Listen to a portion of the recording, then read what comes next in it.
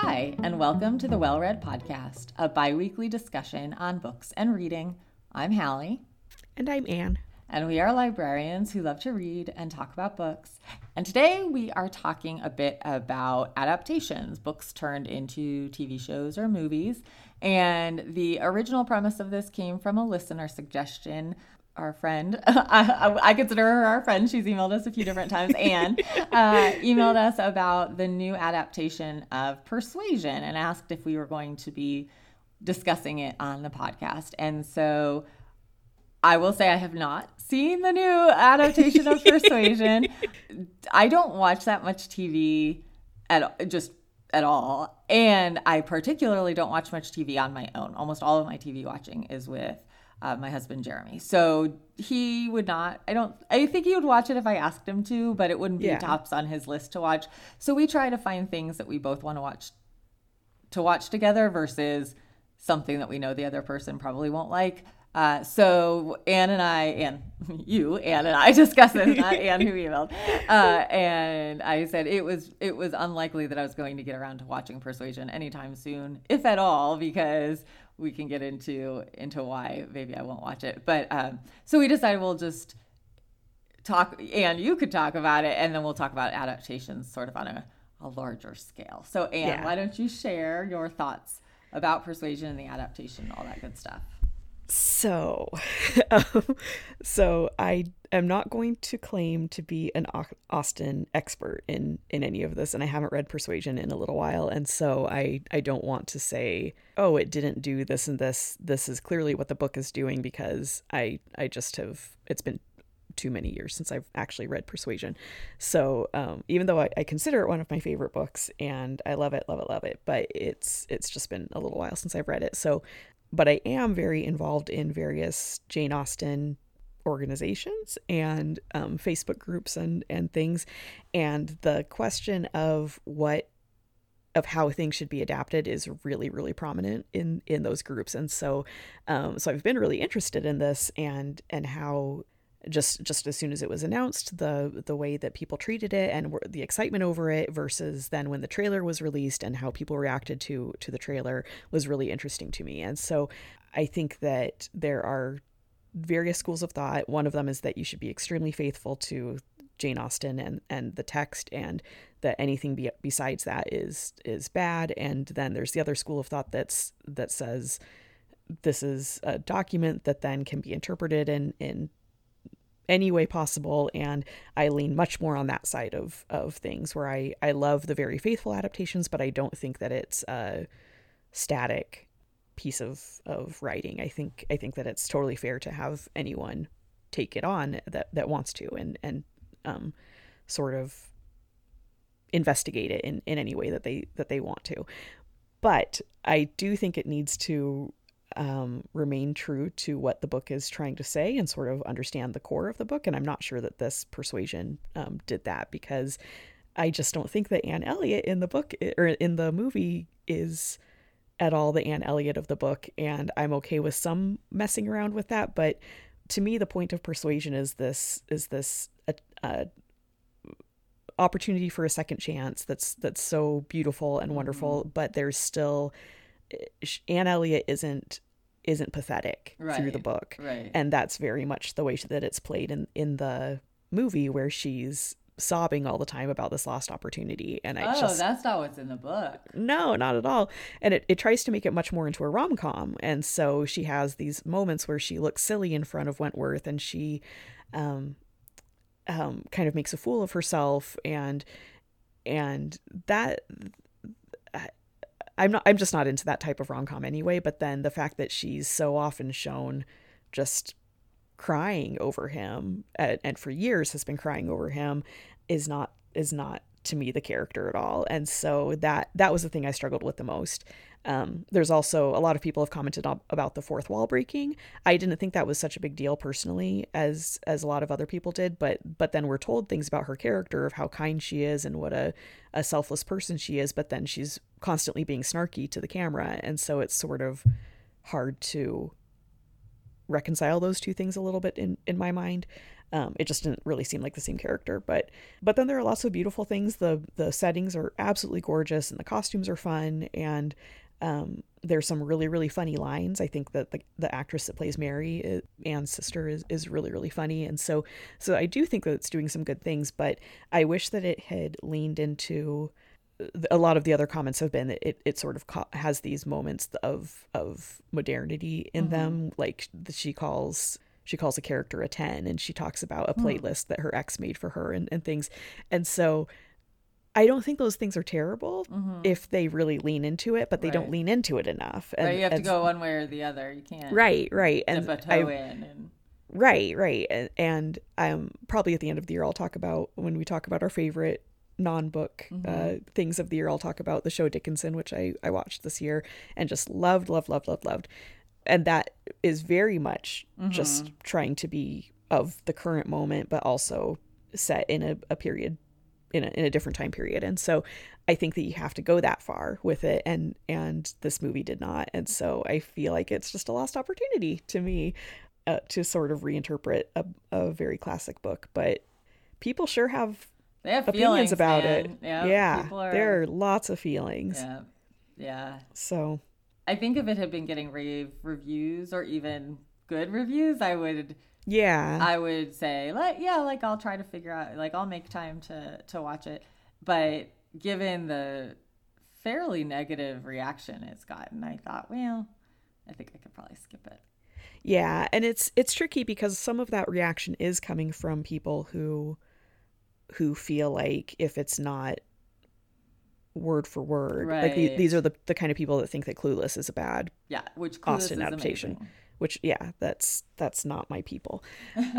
So and there has been some racial pushback of the colorblind casting, which is just reprehensible, that people are saying this is a bad thing to have actors of color in this adaptation. So there's that school of thought, and so it has been kind of hard to read articles and sort of parse out which are to me fair criticisms and which are old-fashioned criticisms. So I don't know, I would say you should watch it at some point if you're just like, I've got Jeremy's out of town, let's see what this is all about. But I just feel like I have a laundry list of good movies and TV shows that I want to watch that wouldn't be to his taste, that it's hard to carve out the time to watch something that I'm not excited about, I would say. I do, I have a very, very high tolerance for watching things that I sort of want to pick apart. I think a much higher tolerance than you do. Yeah. So that was fine with me, but I don't know. I just don't watch that much. So then when I do, I want it to be something I'm enjoying and that's good. And I'm so jealous. I feel like I don't. I thought I did, but then I talked to people who watch a lot more than I do, and I think that one of the differences is that I can't work and watch things at the same time. Like it just doesn't work with my brain, and a lot of people I know that I work with are able to do that, and I'm jealous of that skill. I can't imagine working and watching something. I don't know how that would happen. I don't know how that would work.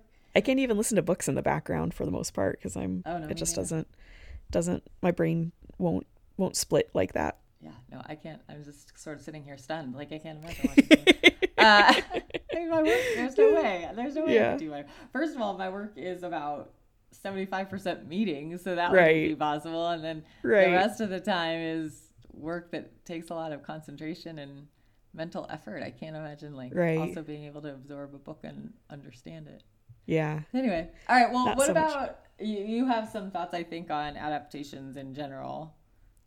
Well, I think that sort of what we were talking about before we got started. It's really tricky to have a book that a lot of people have invested sometimes years of their lives into, meaning the fan base, and then have it come to the screen. And I think that's sort of a different beast than just a random adaptation of a novel that has probably been a bestseller, but doesn't have that fandom behind it that comes from certain books.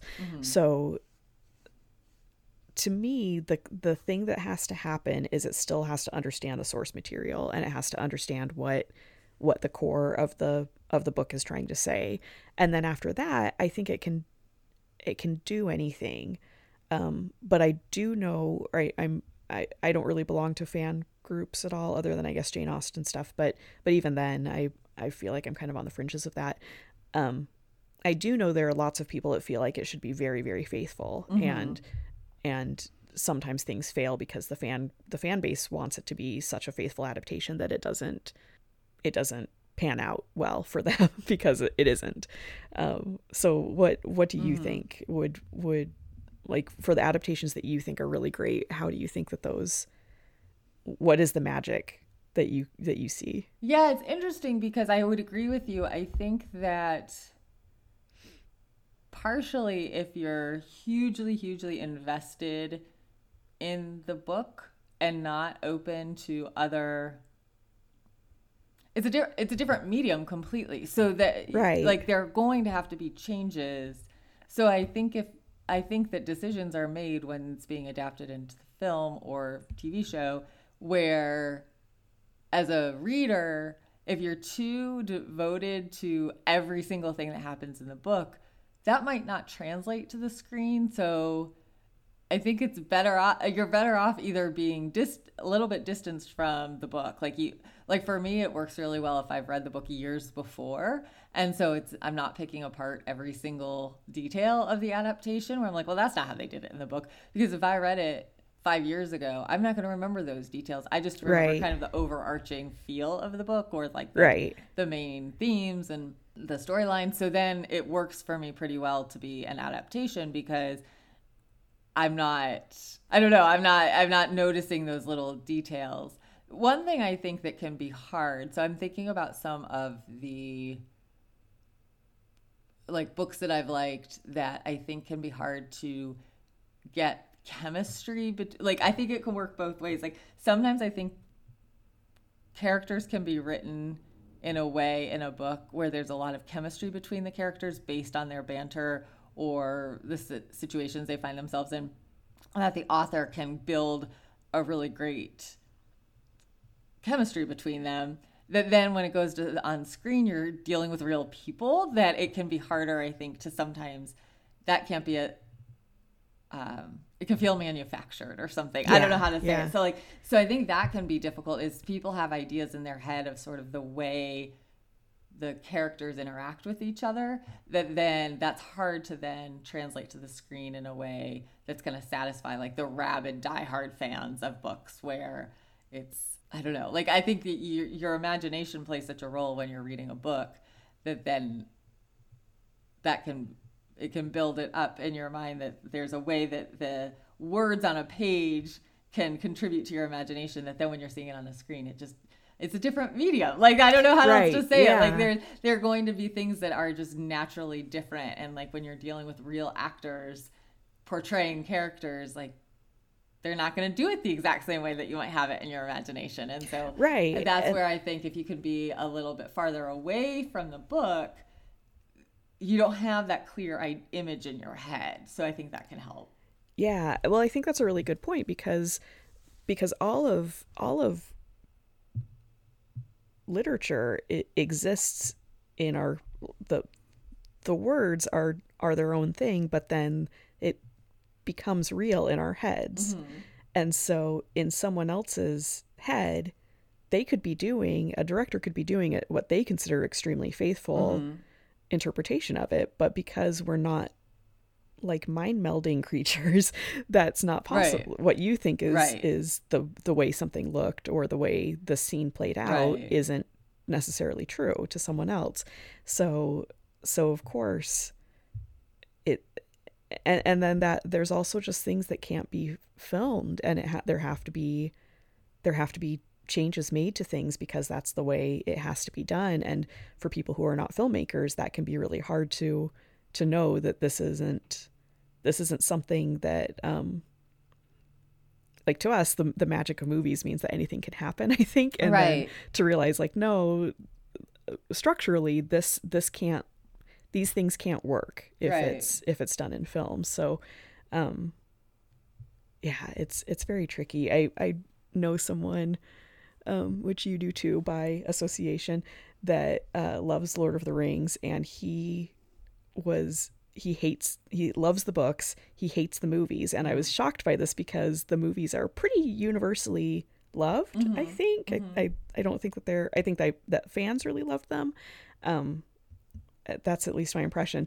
And he's like, no, they're terrible. And I asked why, and he said because they cut out too much, like they cut out whole characters. And I was like, yeah, but did that character actually play into this at all? And he's like, it doesn't matter, they should have been in it because it's they had all that time to make the movie, they had all the like the extended versions and everything, that should be, they should include everything. And I just don't think that that's necessarily true of I read plenty of books where I think this could be edited in a way that could be tighter, and so to me a movie can sometimes be a second chance to fix things that I think should have been done in a book, or expand on things, or yeah, I think it's all fair. Yeah, I mean, to me, the best adaptations are the ones that stay true to like the main story beats. Like, I don't want them going too far afield from the story. I don't want them to completely changing the ending or something like that. Yeah. But that just evokes the same feelings in whatever way that's going to work for the movie or TV show. So I'm trying to think of a good example. Like Big Little Lies, but Leon Moriarty. That was one where I loved the book. And then when it was a TV show, it had been a while since I've read the book, so I don't actually know how faithful it is to the book. But they definitely changed some things. Like, it wasn't all just a note-for-note reproduction of the book. Right. But it captured so much of what was in the book. I mean, for one thing, the book takes place in Australia, and the TV show took place in California. So, like, there are things about it that they changed by necessity, I'm sure. And it works really well as a TV show because it still just gets to the essence of what the story was about and uses the TV medium in a way that worked really well for that show. And so to me, that's like the best, like to your point, like to me, dropping characters or something like that, unless it's a main character that has an impact on the story, like that's not going to bother me, I don't think. Yeah.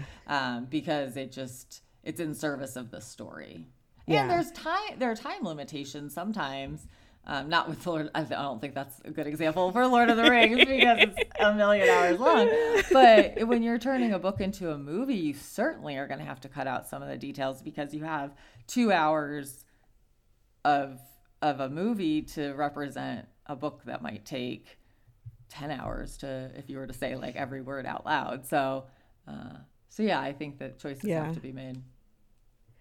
Yeah, for sure. I was thinking last night about Outlander and how much that has expanded its fan base. The show has expanded the fan base. And that's a book or a series that was optioned decades ago, I want to say. I know it was, let's see, the first book came out in the 80s and then, or the early 90s, I can't remember now, but it took a good 15 or 20 years for the show to come out. And that was one that people had so much expectation, specifically because of the actors. The casting seemed to be the big crux of it, of how do we get Jamie on screen, and who will be the perfect Jamie. And that if they hadn't picked Sam Heughan, I'm sure that they could have found other good guys, but if they hadn't casted it right, it would have been a complete disaster. And they did, and it just expanded things so much. And I remember watching, however many years ago it came out, the Great American Read show on, or program on PBS, and Outlander came in second, and that would not have been the case without the show.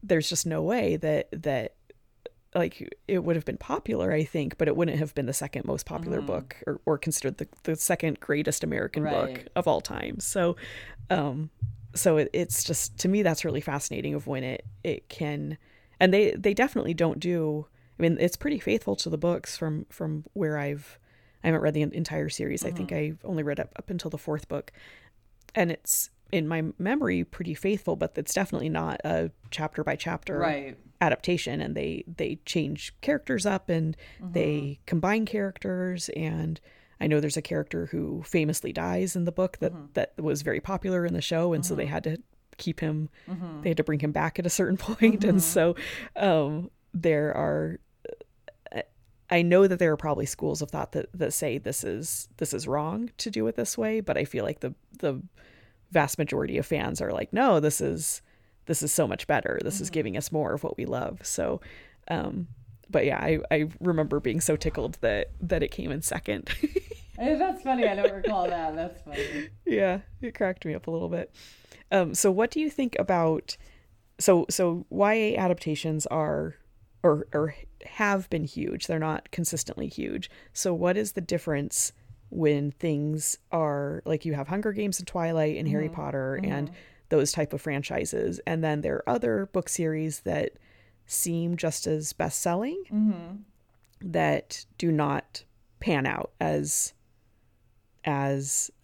franchises. So I wrote down Divergent and The Mortal Instruments, and I know like I Am 4 is one that bombed too, that had a lot of expectations behind it. What do you think is the difference there? Well, it's interesting because as you were starting to say that, when you mentioned Divergent, my theory was going to be that the books can't sustain that interest over 3 or 4 movies or however long, that the story wasn't, which no disrespect to Veronica Roth, right? Isn't that who wrote the Divergent series? Yeah. But like that it wasn't as a complex or well-built story to begin with. Yeah, that's kind of my feeling about it too. Is my feeling on Divergent. So it couldn't sustain the way something like Hunger Games could, or Harry Potter. Those were more fully realized worlds to me than Divergent. Then you said something else in that list you rattled off, and I was like, oh no, wait, that might not. Mortal Instruments. Maybe Mortal Instruments, because I do feel like that was a pretty well. It's been a long time since I've read those books, and I did not complete reading those books, so maybe that's just supporting evidence for my argument. But I do feel like that was a pretty fully realized world. One of the things I was going to say as we've been talking is, one thing, at least for me, that I think works well is when there's a strong atmosphere in the books that can be evoked in the screen adaptation. So like Outlander, for example, yes, the characters and their relationship are like the main part of that. But a lot of that is the beautiful Scottish moors or whatever, and so that's very much a part of, at least from the books that I read, I've only read, I think, 2 or 3 of those, that then when I watched the show, I thought, oh my gosh, this is not just representing the books well, but actually expanding what the books do, because now you get a real sense of that atmosphere that's described in the books. And that's where my brain was starting to go with the Hunger Games and Harry Potter versus Divergent. But then, I don't know, the Mortal Instruments I feel like is a weird one that didn't, because there's a lot of atmosphere in those books that could have conveyed over to TV show. I never watched that TV show or movie, whatever it was turned into. I'm not sure. I've seen both. I've seen the movie. I haven't seen the TV show, and I know the movie was expected to be this big franchise, and then it didn't do well. Yeah, and I remember seeing the movie, and I had read the book and I liked it, and was excited about the movie. And I'm not, with stuff like that, I'm pretty easily pleased. Yeah. I mean, Jane Austen I have more of an opinion on, but I'm just sort of like, was I entertained? Was it pretty? Good enough. Were there ghosts? Cool. Right. But I remember someone sitting behind me talking to, when the movie was over, she was talking to her friends or whoever she was with and saying like, oh, they totally didn't get this character, or they didn't, she just had really specific criticisms of it. And so I feel like I kind of wish I had turned around and said, okay, tell me more of what this is, what how you saw the book versus how this played out, because I didn't pick up on those things. But yeah, I feel like you're right that they're like Divergent really, those books were so huge, but they didn't expand with the series. Right. Like it didn't just sort build of on itself, I don't think. Right. And so that makes it not that compelling to, I mean, I confess I didn't like the series at all, so I'm not the best person to talk about the failures of the movies, but it just felt like it wasn't becoming richer by watching more movies. And then they split the last book into 2 movies and then just never made the last movie. What's an example? All, not good. Oh, sorry. I was going to say, what's an example of a particularly good adaptation into you?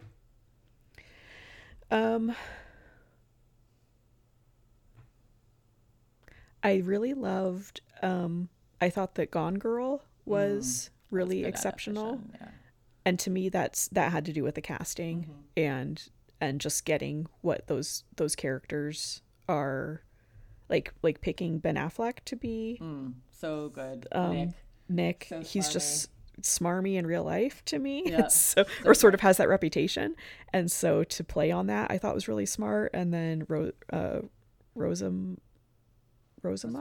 Yeah, Pike. I wanted to say Rosemary for some reason. I'm like, that doesn't sound right. She just she's so just exudes that coldness that Amy has. And the way they filmed it too, even the quality of the film, there's sort of a darkness to it that in the scenes that are in New York, it feels just much more vibrant and exciting. And then when they are in Missouri, it's so bland and sort of just gray. And it makes you feel those feelings that the characters have of how disappointed they are with how their lives have turned out from where their life seemed to be going.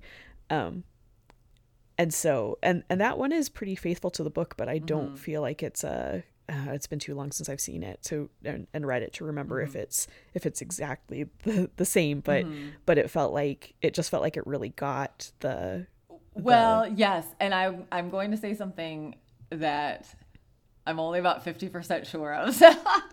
that she wrote the screenplay? Gillian she did. wrote the screenplay, which I think that has something to do with it too. When the original writer is a part of the adaptation, I think that can make which is true of Big Little Lies too, right? Yeah. So I think that can make a big difference too for how maybe choices are med of what to include, what not to include, and stuff like that, because the person whose brain created it originally has a say in it versus it just being pulled from the text. Right.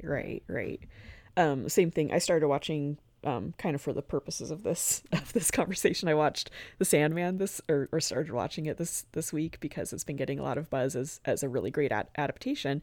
And I looked online. I was reading some articles online, and people were posting images from the show and then frames of the original graphic novel where you can see that they specifically took like some very famous image and recreated it for the show. And that was really cool to see that was considered, like their graphic novels are kind of their own thing because you have the visual as part of the original interpretation of it, and then do you choose to do the same thing or do you not? And in several cases, at least in that show, they do choose to take exact frames and recreate them, and that was really beautiful to see. And it's just kind of a stunning,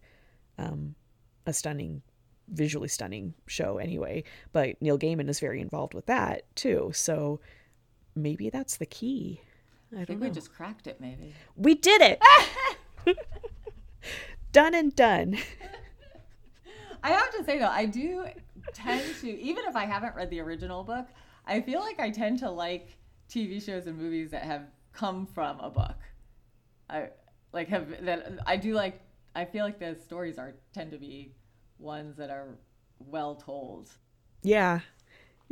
I'm not sure if that's accurate or not, but often when like sometimes I won't even know that what I'm watching is from a book originally, and then you find out at the end or something, and it's like, oh yeah, that was a really good story. So Yeah, that's definitely how I feel about Downton Abbey, where I kind of don't like. I think it's visually gorgeous, but I don't really understand right. the obsession with it, and to me that's the difference, is it's not based on anything, and so it's just sort of flits around Right. without getting into any real depth of character or anything. I should say something. yeah. I'm sorry. I'm gonna amend my earlier comment, because as I mentioned Big Little Lies a few different times, I've only ever seen the first season of Big Little Lies, which follows the book, and then there was a second season that I've never watched, and so I can't speak to whether I would find the second season as good as the first when they started straying from the source material. I watched it and I liked it, but I know lots of people didn't, and that was another case where I thought, I'm just not that great of a critic sometimes, because to me I thought that was, to me, really compelling and interesting, but I know a lot of people felt like it was a huge drop off from the first season, but I liked it. And that was one where Leon Moriarty was involved in the second season too, so I think she liked it. Yeah, I mean, at some point I do want to watch it. I like those actresses a lot that are in that show. Yeah. Are there any upcoming adaptations that you're super excited about, and why? I should say why. Well, number one is Daisy Jones and the Six. Obviously. Yes, because that was one, as I think we talked about when we talked about it at some point on the show, and how frustrating it was to hear about these songs and not be able to go listen to them and to see, like, to watch these what they are saying in the book are legendary performances, and then to be like, what? Why can't I YouTube this? Well, and the casting, to me, every bit of casting that I've seen so far makes me more excited for it, because they do look how I would picture those. I don't know that I pictured the characters. I'm not somebody who tends to have a mental image in my mind of characters necessarily, but like every time I've seen somebody that's a new addition to the cast, I'm like, oh yeah, I could totally see it. Yeah. Like, I could totally see them. So yeah, so that makes me excited too. And I believe Taylor Jenkins Reid has been part of that development of that show, so I have good faith there too. Yeah. I just found out, I didn't realize that the lead actress was Elvis's granddaughter. Yeah. I had no idea. Yeah. Riley Keough, or I'm not sure how you say her last name. Yeah. I don't know that adds anything to it, but it was an interesting piece of information that I had not known. It was news to you. Oh, what else is coming up? I'm excited for Killers of the Flower Moon, because I read that. That's also been coming out for quite a while, and I really loved that book. And I love nonfiction that is then made into a fictional film. I think is really kind of an intriguing thought exercise. So I'd like to see, and that's just kind of been in the works for such a long time that I'm excited for it to finally come out. So and then I don't know if it's been cast yet, but Red, White, and Royal Blue by Casey McQuiston I'm excited for. I didn't check on IMDb to see if the casting is up, but that was a book that really surprised me of how much I enjoyed it. So I think that will be, I don't know, royal stuff, presidential stuff. You can't go wrong with it. Intrigue. Yeah. All good. Yeah. All the makings of a good TV show or movie. Yeah. How about you? Do you have anything that you... Yes. So I'm very excited for Lessons in Chemistry. I loved that book. I've talked about that book. It is filming now. Brie Larson is the lead. So I'm very excited for that. That's one that was fast. It was fast. I know. I think it was optioned before it ever was even released. Yeah, that makes sense. I don't know. That's one that I think they could do a lot with that as a TV show. And so visually it would be really, really beautiful. Yeah, and like the characters are so great and quirky, but lovable. I don't know. I just feel like it has all the makings for a TV show that would be really charming and lovely, but with some depth to it, which is my ideal combo. So that one, The Idea of You by Robin Lee, I'm really excited about. I think I've talked about that book on the show before. Yes. Yeah. I read it last summer, I think, or the summer before. And it's now making the rounds on Bookstagram, and I would assume Book Talk, although I'm not on TikTok, because it's a very steamy romance about a woman in her 40s who has a relationship with a guy who's 20, 21, 22, somewhere in that range. Probably over 21 now that I'm saying that. I think he's over 21. But he's in a boy band. And so it's gotten sort of a second life. I think it was published in maybe 2017 or 2018. That's crazy. I know, but there are lots of people still talking about it because it's a really well told story. You don't often see women who are in their 40s portrayed in the way that she's portrayed, as being a very confident, sexy woman that a 20-something would want. But it's not salacious, really. Like, even though it's a pretty explicit book, it doesn't, I don't know, like, it's just well done. Like, it's believable in a way, and it's based on sort of like fanfic about Harry Styles, pretty much. But it's really, really good. So I'm excited to see that come to the screen. What else? What about, I wrote down Bullet Train too. Yeah, so I have mixed feelings about Bullet Train. Mixed feelings, yes. Yes. So I liked that book a lot, and while I read it, I don't think I knew when I was reading it, although I think I learned right after I read it, that it was going to be made into a movie. And it's very cinematic. The whole time I was reading it, I was like, this is gonna, this needs to be a movie. But it's by a Japanese author. And takes place in Japan completely. Takes place in Japan. And when Jeremy read it, he's ridden those trains that the train lines they talked about in Japan. And he's like, oh yeah, this is that station, and described it perfectly. But then they cast Brad Pitt. Right. One of the characters. It's like, no, why couldn't they have had a Japanese cast? So right. I have mixed feelings. I think it's probably a good movie going experience because lots of action and some violence, but some humor, all those things. But I don't know. It's upsetting to me that it was whitewashed in the way. And maybe I shouldn't. I haven't seen it, so maybe it's okay. I don't know. Right. And the casting also looks like to me, it didn't look clear that it was in Japan from the trailer. Right. And so that concerns me too. And so maybe they reset it someplace else. I'm not sure on that, but it does look very stylized. And that to me seems very, very keeping with the book, because it's just such a fast-paced book and so goofy, violent. Yeah. And like there's a scene in the book where go ahead. No, go ahead. I was just gonna say, there's that scene where there's two characters that are fighting, but they're trying to be quiet fighting, and so they're sitting next to each other in two seats, punching each other instead of getting up to fight. Yeah, I mean, it's almost like Coen Brothers or something like that. Like, there's a little bit of a humorousness to the way the violence plays out. I think that would be Coen Brothers, right? And I'm thinking, or Quentin Tarantino, maybe. I think I get them confused. Yeah. Anyway, but yeah, so I'm curious about that. I will say I want to see Where the Crawdads Sing. I just read that book at the beginning of the summer on my honeymoon, and I was not a huge fan of the book. I didn't dislike it, but I wasn't like head over heels in love with it. But I do think it would make a good movie. And I've had some friends go and see the movie who loved the book and were kind of disappointed in the movie. So I'm curious, since I didn't love the book or didn't have those high expectations, I feel like that actually sets me up to really end up liking the movie. So I do want to see that. Yeah, I kind of had the same feeling where I have a lot of criticisms of the book, but thought it did a lot of things really well. Specifically, the nature writing was really gorgeous. Right. But it didn't make me want to rush out and see the movie at all. And so I've sort of thought, well, when it starts streaming, I'll probably watch that.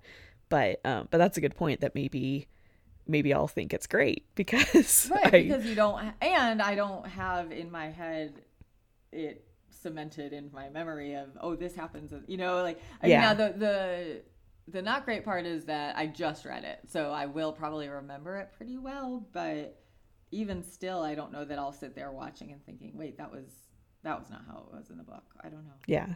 I tend to not do, like how you say you're pretty easily entertained. I am too. Yeah. Like I don't know. Watching TV to me, that's when I can turn my brain off a little bit more, usually at the end of the day. And so, I tend to just kind of take things in. So I feel like I'm not going to be sitting there wanting to nitpick it, so I think I might like it. I don't know. We'll see. Yeah, for me it comes down to more like there was a show the other day that I was watching that had been recommended to me, and it's like you were talking about with Persuasion. I found myself not laughing. Like, it's a half-hour series, and I was like, this is fine.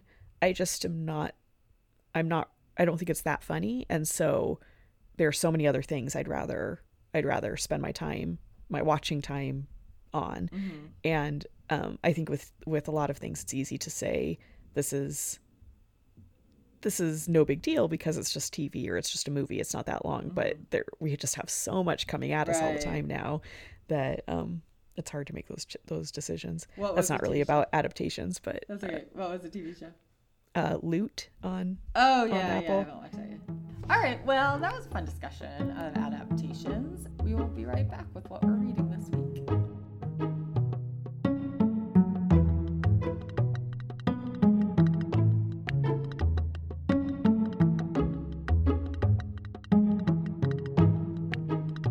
Okay, Anne, what are you reading this week? I'm reading Deep Water by Patricia Highsmith, and I didn't plan this, but this is something that was recently adapted for Hulu. I haven't seen that movie yet, and I actually didn't realize when I picked up the book that it was that movie, which I had specifically not wanted to watch because it's about people cheating on their spouses, and I don't like those kinds of things very much, and so I didn't have any desire to see it. But I also didn't know it was based on a Patricia Highsmith book, which changes everything.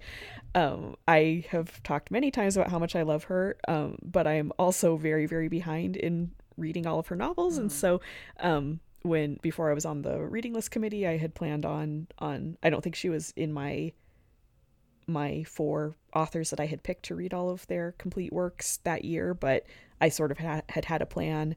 After I finished those authors, I was going to pick another set of 4 authors, and she was on my second set. I don't know when that will happen, but someday it will. So I was really excited that I picked this up. So it's about a couple named Vic and Melinda Van Allen, and they're in a loveless marriage and always have been. They're just basically a mismatched couple. He is much more into sort of intellectual pursuits, so he likes classical music and literature. He works as a publisher, and so he is very interested in very literary books. And so you find out that he's into some kind of different things. He has these experiments going on in the garage that are things like keeping bed bugs and keeping snails, and so it's just a little quirky, I guess. Creepy. I was trying to be more diplomatic to any listeners of ours. To me. I don't like bugs, so not creepy to everybody, I'm sure. If we have anyone that loves bed bugs, then we apologize for that. But Melinda is not like that. She likes dancing and parties, and she especially likes the attention of other men. And so she openly flaunts her flirtations and has affairs with other men publicly. And Vic doesn't really care because he's not into it. But he doesn't want the messiness of a divorce because they do have a daughter. And so he just decides this is fine. He's going to allow this to happen.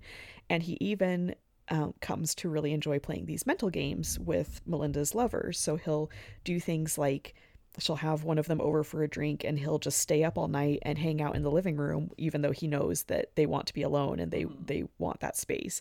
And he just kind of gets a kick out of that. And so at a party, he ends up telling one of them that he killed one of Melinda's former boyfriends, and he knows that this will get back to Melinda and annoy her, and that's part of the fun for him. And he doesn't think there's any real harm in this, but then one of her former boyfriends does end up murdered, and Vic has just sort of lets everyone know that he did it, and he lets people believe that he did it. And yeah. And that's as far as I am, but I'm guessing that's not going to go well for him. No. Going forward. I don't suspect it will. No. Knowing what I know about Patricia Highsmith, I think that this is not a good thing. So what I love about this book and about her generally is that she just really makes everything feel claustrophobic. and she just captures that so perfectly in this book, and the boredom of being in suburbia.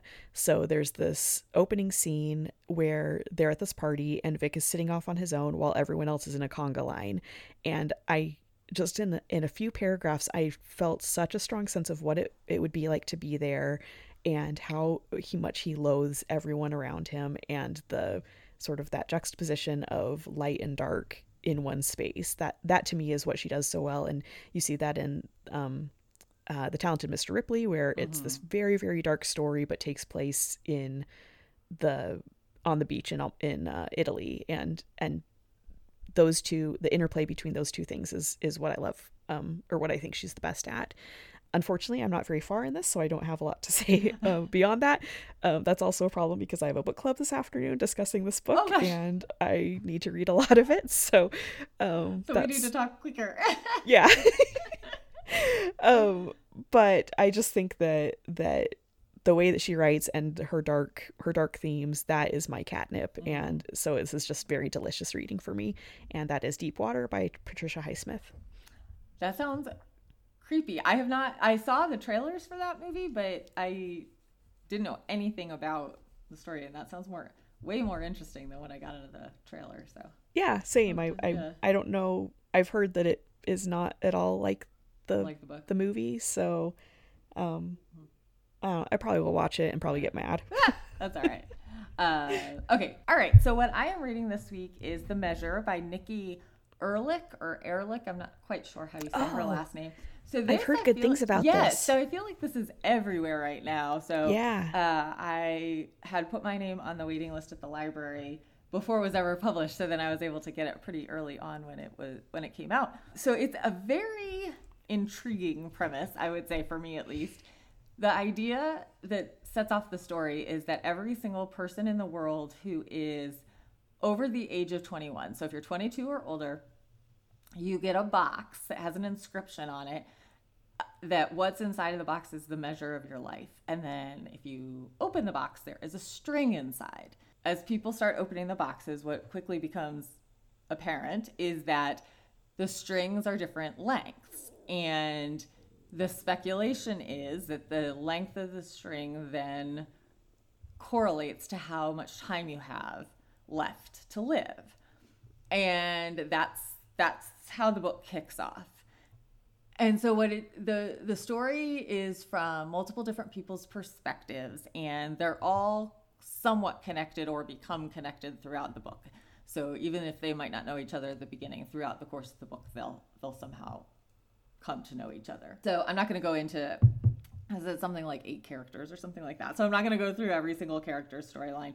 So some people have these short strings. They know they don't have much time to live, and so they are having to deal with that knowledge. And then other people have long strings, but they have people in their families, or they're in a relationship with somebody who has a short string, and what do they do with that? So the whole book is basically about how you choose to live your life knowing you have a limited amount of time, whatever that means, whether it's limited because it's 60 years or whether it's 6 years. It's just about that premise, which is obviously something we all know. We know that we don't have unlimited, infinite amount of time on Earth. And so how you choose to live your days is how you choose to live your life, right?